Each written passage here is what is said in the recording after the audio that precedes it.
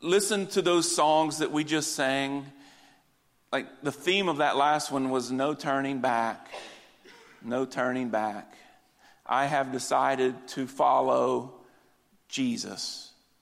Do you guys ever have moments in your life, your real life, where there are just ebbs and flows, there are ups and downs, there are moments, and I know if we're all being honest in this room, we're all in this together. There's moments in this thing where you are, like you and Jesus are connected. You're gung-ho. Like I think you could throw anything at me, and me and Jesus, we're going at this thing. And if we're being honest, are there ever any moments in your life where something gets thrown at you and you think the entire world is falling in on you? You ever have those moments? You ever have those seasons, those weeks, maybe months, where something hits you and you're like, hey, Jesus and I, we have this. I believe what God's word says. I know that he is going to empower me through his Holy Spirit. Let's go. But then there are these things that come at us, and they may not even be that big. They may not be that monstrosity that we put in our mind that is going to just crush in. And for some reason, these little things that come our way, and they just rock our planet. You're there? Could you just raise a hand if that's you ever? So we're not in this alone. Let me just say this. I'm not in this alone. Galatians 5:6 is where we're going to start and end this morning. Galatians 5:6. And you can read the whole chapter so you can get the entire context of this. And I'm just taking out one verse that the Apostle Paul wrote here in the Word. In Galatians 5:6, Paul's having to address the people of Galatia, and he is having to say, hey guys, listen, this is not it, this is not it, this is not it. You guys are trying to do all of these things, and it's not about this or that. And Paul says in the last part of the 6th verse, he says this, the only thing that counts is faith expressing itself through love. And I just want that to sit there for a second. The only thing that counts is faith in God. The word expressing there is, Paul is using the word there that is saying, express the life of Jesus. The only thing that counts is faith in God. Your expression is not your personal expression. It is not your personality coming forth. It is not your thoughts or your desires or your dreams. Paul is saying the only thing that counts is faith in God, the Creator, expressing itself through the life and love of Jesus, expressing itself through love. Paul says that's the only thing that counts. And so we're going to land the plane back there here this morning. I want to start off by just reading a little passage, a little script, not a scripture, but just a little devotional. I say often I read from Oswald Chambers. And it was on January 1st this year, 2019. I always date it and I write little notes so I can remember what's like where I am, what's life presenting. And I open up, because, you know, we all start off the year hot and heavy, right? January 1st this year. And I read Oswald Chambers, maybe some of you read it as well. And I get to the very end of the devotional for this morning on January 1st. And the very last paragraph, this is what Oswald Chambers' wife actually wrote, because she's the one who wrote all these things together. He actually didn't write this. He had a lot of sermons and she stumbled upon them and she compiled them into what we know as My Utmost for His Highest today. And so his wife actually put this together, and this is what she said, taking it from one of his sermons. It says that He, God, produces a providential crisis where we have to decide. Let me just say this about a providential crisis. A providential crisis is one that you and I have to start, if we're not already doing it, starting to recognize that things going on in our life are not just by chance. But I truly believe, and we were praying this morning, and Pastor Brent quoted a scripture, and I think it's out of Proverbs, where it says that you and I, we have this grand plan, but it is God who is actually ordaining our steps. And so maybe our minds today can be influenced by God to where everything that we are looking at today is an opportunity to see God in it. And so Oswald says here, he says God produces a providential crisis. Now, that doesn't mean that everything has to be an extreme, a 10 that goes on to catch our attention. I am reading this devotional on January 1st of this year, and I am being as honest as I can be. I am at this point.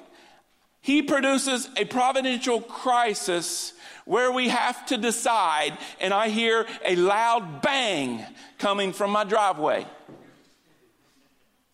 And I'm not saying, I am very street smart. Like 1 and 1, I can know that equals 2.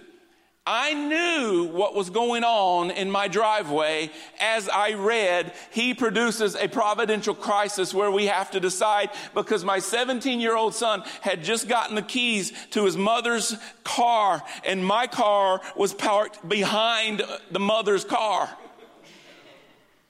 You can't make this stuff up. But that is a providential crisis. Because it is a point in our life where I get to decide. I wish Braxton was here because I would tell him to sing it again. I can't sing, but I'll quote it. I have decided to follow Jesus. Even when your son does $2,000 worth of damage to both of your cars.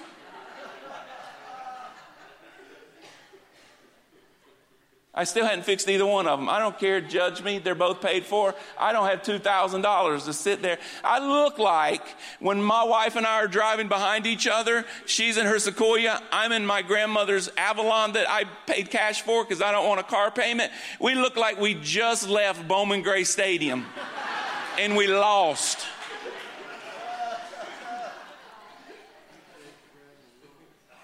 I have decided, That was something the Lord had set right there before me. Scott, how are you going to respond to this? Is your attitude going to be like Scott? Or is your attitude going to be like Christ? 15 seconds passed, because that's how long it takes to get out of the car, go look at the damage, and then come to the front door. And Grady opened the front door and he said, I need to show you something. And I said, nope, you don't. I know what happened. And that's all I said. Because God says in his word that we are to be slow to speak and slow to become angry. And so, honestly, that was an opportunity. See, it can be something like that. We walk in a daily basis where everything that is going on around us is an opportunity to choose. Am I going to express the Christ-like life no matter what I feel like or I desire? Am I going to express it? See, because there are going to be times when it's not just your son backing into the car. See, again, he says that God produces a providential crisis where we have to decide. You see, I could go to the extreme, because you could be sitting there and the doctor says, you know what? No, it really is cancer. It's a providential crisis. And the song goes again, I have decided to follow Jesus. Even when the news doesn't turn out the way we want it. See, life will continue to do this. How do you and I stay steadfast, focused on Jesus, to where you and I get to a place where we can honestly say, there's no turning back. I don't care what's in front of me, there's no turning back. So that's the question I want to just present to us this morning. And again, I don't stand here giving many answers. But as the Word tells us this morning, that there are many opportunities, I think, on a daily basis for our steadfastness, focusing on Jesus. Every day there are those opportunities. Oswald Chambers calls them providential crisis. I say there are many opportunities every day of our life, no matter how small or big, for us to solidify our focus on Jesus. And so I ask the question today, how do you and I, especially those of us in this room that are Christ followers, that love Jesus and want to exemplify his life here on this earth, how do you and I, Christ followers, how do we live a life where we are not being, the gospel in Matthew calls it, being tossed about by the waves? In James, I think he uses the similar situation or similar illustration. How do you and I, no matter what is in front of us or ahead of us, how do you and I keep steadfastly focused on Jesus? Because God the Father sent his Son Jesus. He sent us the Holy Spirit because he does not long for his children to be tossed back and forth. Good one moment, and then crushed and defeated and devastated the next. And so we're going to look through a few passages this morning, and you can write these scripture references down just in case we don't get to all of them this morning. To finish off this quote, he says, God produces a providential crisis where we have to decide. Did you catch that? You and I have to decide. For or against. And from that point, the great divide begins. He goes on and he says, if the crisis has come to you on any line, surrender your will to God absolutely. And then this next word, irrevocably. Irrevocably. It's not, hey God, here's my life in this moment, because everything seems to be lining up. And then when everything somewhat falls apart, or there is chaos, or there is something that doesn't fit in our mind or our way, we irrevocably say, okay, God, well, I got to take that and I'm going to have to do this and fix it on my own. No, I've decided to follow Jesus. There's no turning back. So if we had to give this title this morning, that's it. There's no going back. I long for that. And I know there are many of us in this room and many of us in this community, many of us in this world who long for that. And so God help us. How do we get there? See, here's the thing. I can just tell you some of my experiences and stories, encounters, and what God has said to me through his word. I can help, and it may shed some light and even give a glimmer of hope, but there is nothing like you encountering and experiencing the power of God in your own life and circumstances. to where you go through one of these providential crises and you look back after you have walked through it and you say, wow, God is good. There's nothing more powerful and hope-filled than you personally walking with God through whatever He is bringing your way. And again, it doesn't have to be cancer, death. It could be someone just not agreeing with you.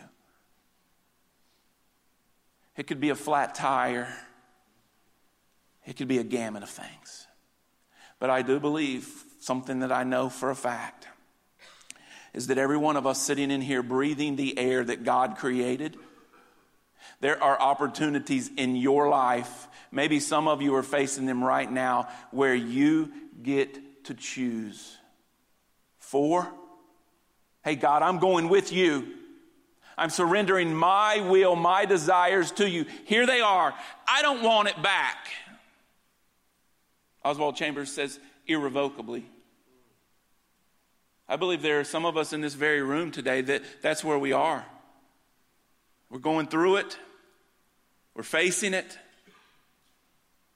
And God says, you know what, son, daughter, I love you so much. Choose.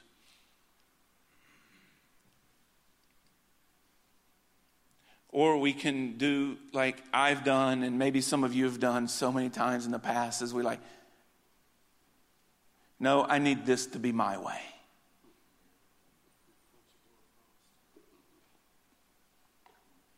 But I believe every single one of us, and maybe some right this very moment, that where God has brought us, we are at, He calls it the Great Divide. Maybe I like to say it this way. We're at a crossroad.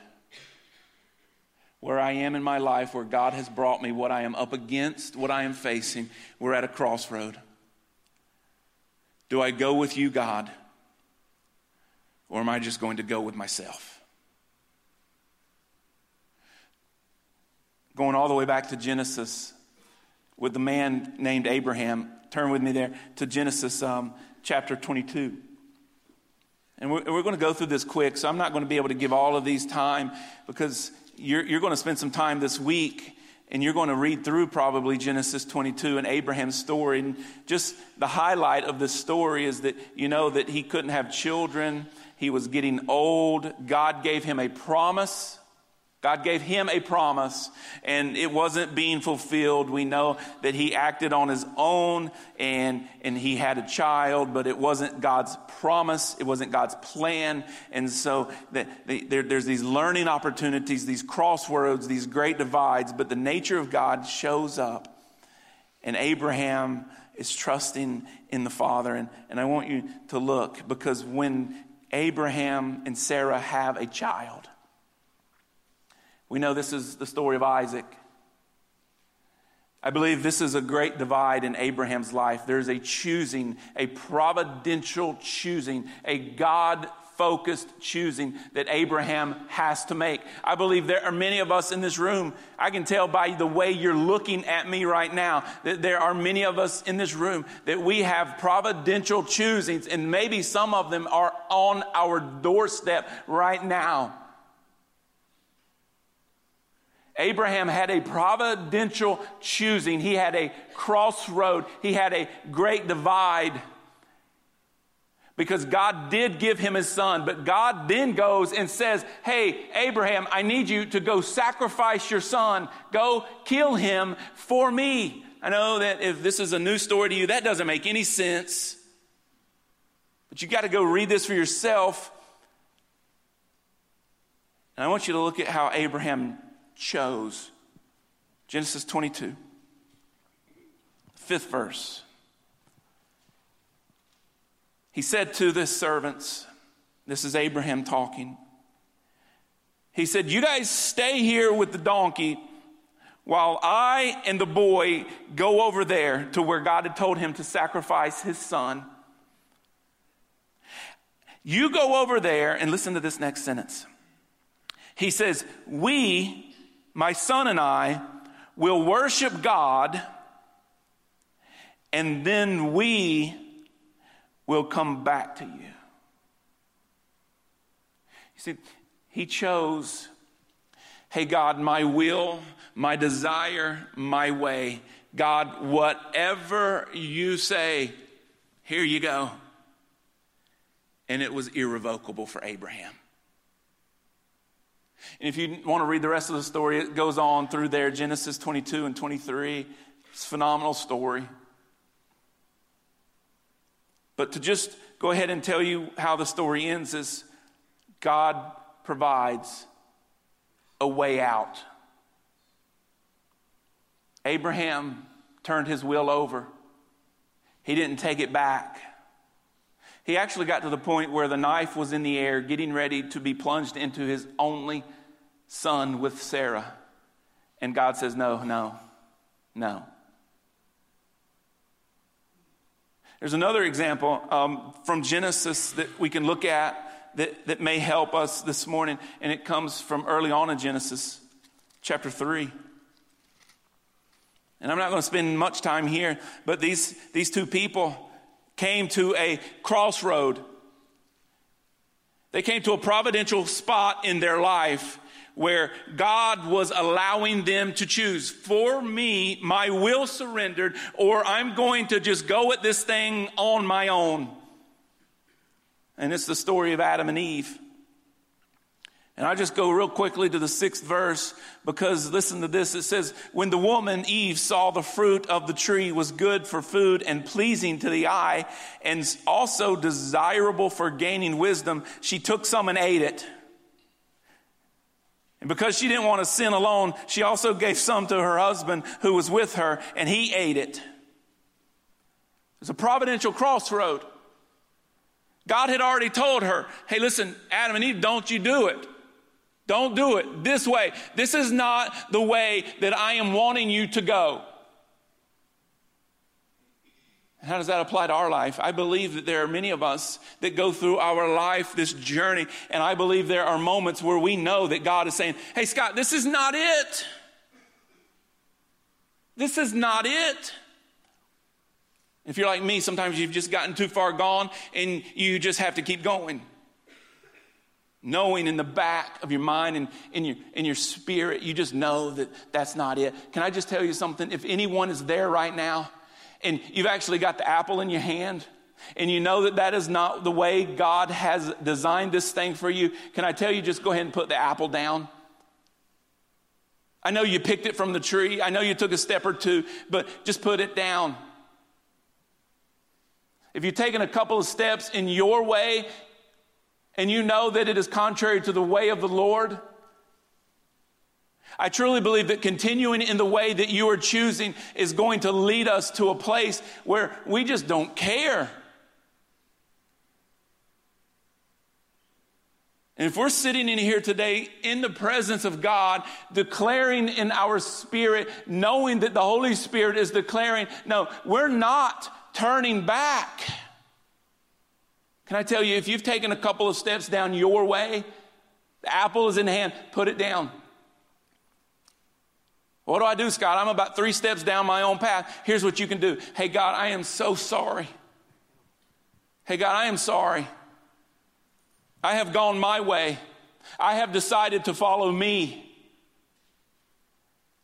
Hey, God, thank you so much for your son, Jesus. Now, God, what was that you wanted me to do again? That's the grace and mercy and love of the Father that created you. Parents in the room, have you ever had a child come to you who messed up? If you don't have older children, it really doesn't have the impact that when they get older. Any parents with teenagers in here? You ever had your teenage son or daughter mess up and they come to you and actually say they're sorry, and you know when they mean it? I want to tell you something. There's no loving father or parent or mother on this planet that doesn't automatically accept their apology and love them even more. So how much more is God, Creator, going to sit there and love and cherish on you when you lay the apple down and say, God, I am sorry. What is it that you want me to do? if that's anybody in this place today. So they came to their providential crisis and they chose to go their way. There's 3 Hebrew boys. If you're just writing this down, it's in the book of Daniel. I love this. This is powerful. It's in the book of Daniel, and I know that it may take some people a long time to find it. It does me too. But the book of Daniel, it's closer to the New Testament. And the book of Daniel is the 3rd chapter. These guys are getting ready to be killed because they're saying, I'm not turning back. In Daniel chapter 3, again, you write this down. You can read this entire story about Shadrach, Meshach, and Abednego. They're getting ready to be murdered because they're not going to choose their way. And all they have to do is go the way of the king. Save their own life. Save their own neck. I mean, to be honest with you, it makes sense. But it's not the way of God the Father and his kingdom. You see, these guys chose, and it says in the 17th verse right here, if we're thrown into the blazing furnace, the God we serve is able to save us from it. Yes, he is. But they go on and they say, and he will rescue us from your hand, O king. Verse 18 says, but even if he does not, we want you to know, O king, that we will not serve your gods or worship the image of gold you have set up. No matter what happens to me next. What a statement. Like, I long for that to be the cry of my heart. So no matter what, no matter when, no matter who, no matter if God rescues me, if he prospers me, if he heals me, if he answers my cry the way I want him to, no matter what, I fix my eyes on Jesus. And me continuing to go forward in Jesus' name does not get determined by what God does or does not do for me. Does that make sense? Because these boys here, they said, hey, no matter what, he may kill him. The fire may kill me. But even if he doesn't, we're not turning back. And this is a very difficult concept for us to grasp here in America because we have everything right here at our fingertips. If you want it today, you can go get it. You can just take out a line of credit. You can go to the bank. You can go get it. Now, you may not be able to afford it, but you can at least get it. See, it is only God and his son Jesus and the power of the Holy Spirit living in us that is going to get us to this place. It's not this church. It's not a bunch of good messages and good songs. It's not even someone inspiring you. This is you personally, you choosing. This is up to you. We're not all even going to ever be in agreement on everything. We're not all going to just be together and be all at the same spot at the same time. No, I'm going to be down for a season and you're going to be up. But here's what can be consistent and remain the same, is that a group of people, because it's happened before, right here, a group of people choosing to fix their eyes on Jesus. I want to fix mine on him. There's no going back, even when it's not going my way. And you get to choose the same. You. This is personal. There's going on, I could go to Judas. And you know Judas, he's the one who betrayed Jesus. I believe that God allowed this providential crisis to happen in Judas's life. And you can read it. If you want to read it from Luke chapter 22, you can look at this later. But I guarantee you there was this battle that was raging in Judas's mind. Oh, which way do I go? Do I take the money because I need the money? I don't know what they're going to do to Jesus, but I need the money. And I know that there was that night before he made that decision to go present himself to the high officials. I guarantee you there was the divine, the providential debate. Do I, don't I? Do I, don't I? Do I betray Jesus? Do I gratify my flesh? I guarantee you that was going on the night he was trying to sleep before he went. And I believe there are some of us in this room, and that's the same thing. We're at a place in our life where we're like, oh, do I? Tossing back and forth. Let me tell you today, what God is saying to this room is I believe that we are sitting in his presence this morning. His presence is in this very room today, and he is saying to all of us, hey, I want you to fix your eyes on my son Jesus. Fix your eyes on Jesus.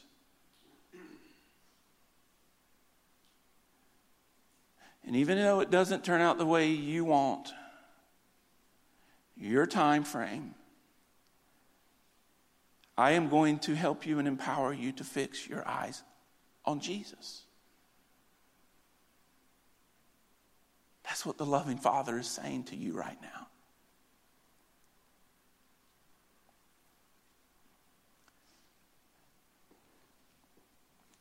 I'm going to, just for time's sake, because we're going to pray over many today. I don't know.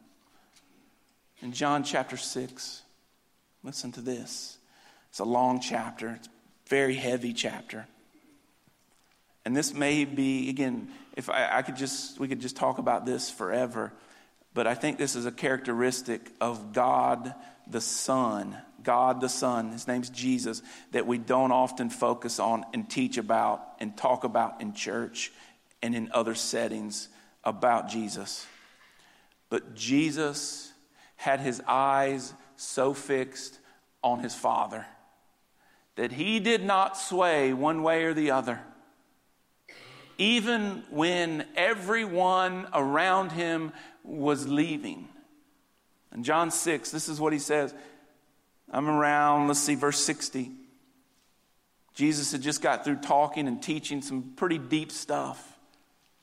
It's pretty offensive to many. He said, on hearing it, many of the disciples said, this is a hard teaching. Who can accept it? Just for context, it's basically where he was saying, you have to eat my flesh and drink my blood. Okay? And the people, the crowd, some of his disciples said, this is hard. Who's going to accept it? Aware that his disciples were grumbling about this, Jesus said to them, does this offend you? What if you see the Son of Man ascend to where he was before? The Spirit gives life. The flesh counts for nothing. The words I have spoken to you are spirit and they are life. Yet there are some of you who do not believe, for Jesus had known from the beginning which of them did not believe and who would betray him. He went on to say, this is why I told you that no one can come to me unless the Father has enabled him. Verse 66 says, from this time, many of his disciples turned back and no longer followed him. But his eyes were so fixed on his Father that I don't think he even blinked. I don't think that he even questioned the Father. His eyes were so focused on his Father's way. The words that Jesus spoke were life and truth, and he continued to speak those very words.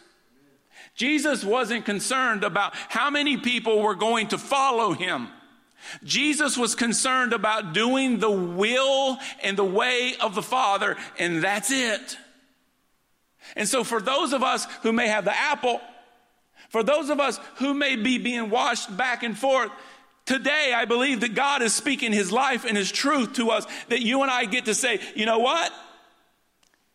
I am fixing my life on Jesus. And the only thing that matters is that I do what the Father asked me to do. And so that applies to all areas of our life.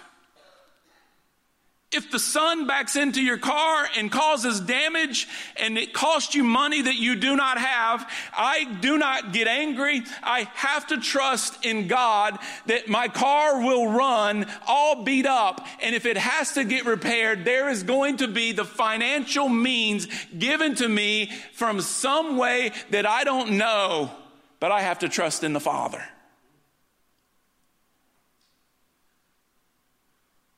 And for your area of life, whatever that is, God, I don't see it right now, but I am fixing everything I have on your Son, Jesus.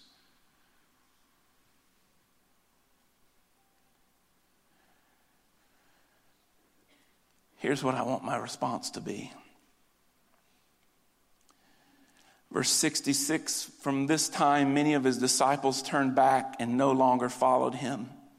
Verse 67 says, you do not want to leave too, do you? Jesus asked the 12.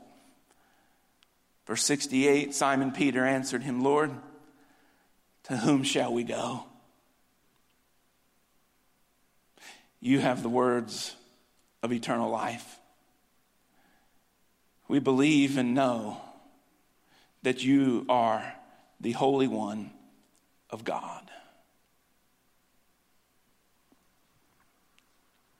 And so tomorrow morning we're going to wake up and we're going to get to practice this. Because something that I've learned in especially the last probably 5 years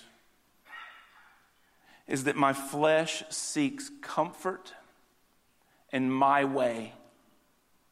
Now, I'm probably the only one in here that's my flavor of flesh. My flesh seeks comfort in my way. And what I've discovered over about the last several years is that the Jesus pursuit, the journey, the Christ-like life, whatever you want to call it, is truly anything but. And I'm not trying to be a downer here. No, I'm giving you hope. Because what is happening is my flesh never gets gratified, because in the Christ pursuit, I have had very few seasons where there is peace and everything going my way and I'm absolutely comfortable. It doesn't work that way. But what God is doing is he is in the renewing of my mind, and along the pursuit of him in this journey, he is showing me, hey, when your flesh is not getting gratified, my Father is doing a great work. When it's not going your way, my Father is doing a great work. And so how do you and I practice this tomorrow? You and I get to go and practice it no matter what comes our way, no matter who comes our way, no matter what is presented in front of us. We get to fix our eyes not on what is in front of us, but you and I get to fix our eyes on Jesus. And whether it's the doctor's report or the mistake a child made, you and I get to respond in faith that our Father is doing a great work. I told you we're going to land back at Galatians chapter 5. I want you to turn there again, because I want you to see this.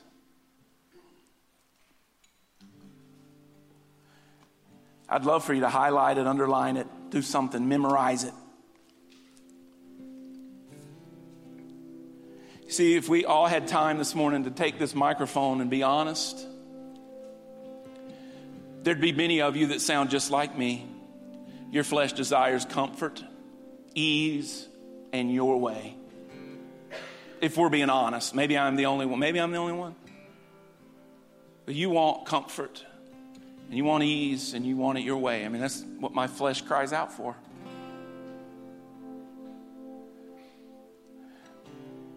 But in the pursuit of Christ-likeness, the Jesus life, and in this journey pursuing him, God has said, Scott, that is your flesh.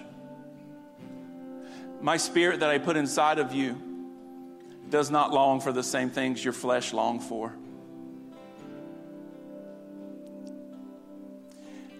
See, the Holy Spirit tells me that the only thing that counts is faith in God the Father, expressing itself the way Jesus expressed the love of his Father. And he has promised us that he will empower us to live it out in love through God the Holy Spirit. Faith in the Father, the expressions of Jesus Christ under the influence of the Holy Spirit. And the Apostle Paul said that is the only thing that counts.